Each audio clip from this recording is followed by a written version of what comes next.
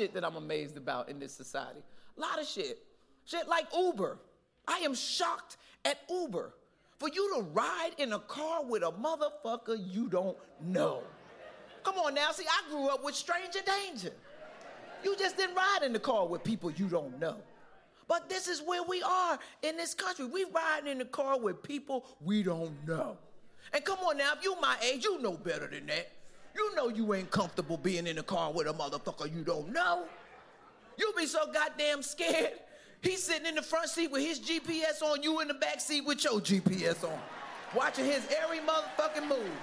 He fuck around and make one more wrong move, you be like, why you going left? Excuse me, why you going left? Why you turning left right here? He's scared of your ass too. He looking at you in the rearview mirror like, why you ain't drive? Why you ain't drive?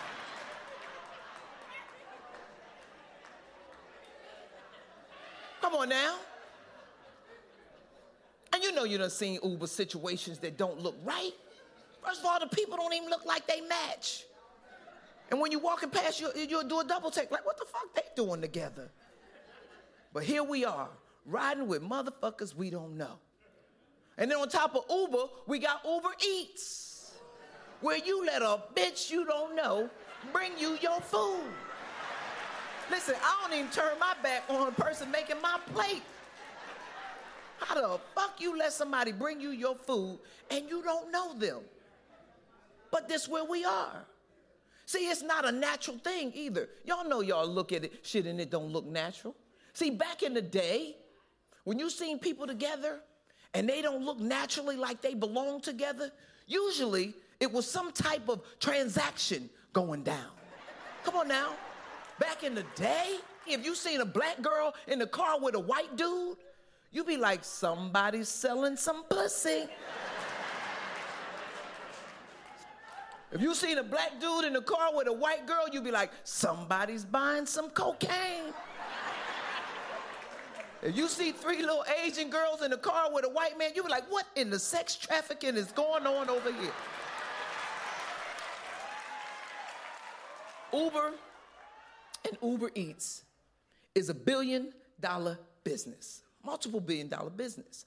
So I think I'm gonna come up with an app, and I want y'all to just do me a favor. Everybody just take a minute, take a deep breath, be open-minded to this. Think outside the box just a little bit. What I want to call the app is I want to call it Uber Beats. And what it is, it's an app that you can call us to come and whoop a bitch ass for you. Now, I know it sounds far-fetched, but just think just a little bit. Everybody in here has at least one person on your job.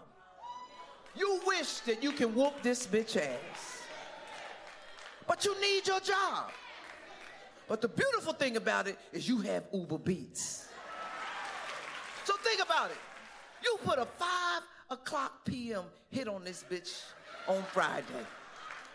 You excited all motherfucking day long because you know she getting ready to get her ass whooped at 5:00. 4:55 p.m.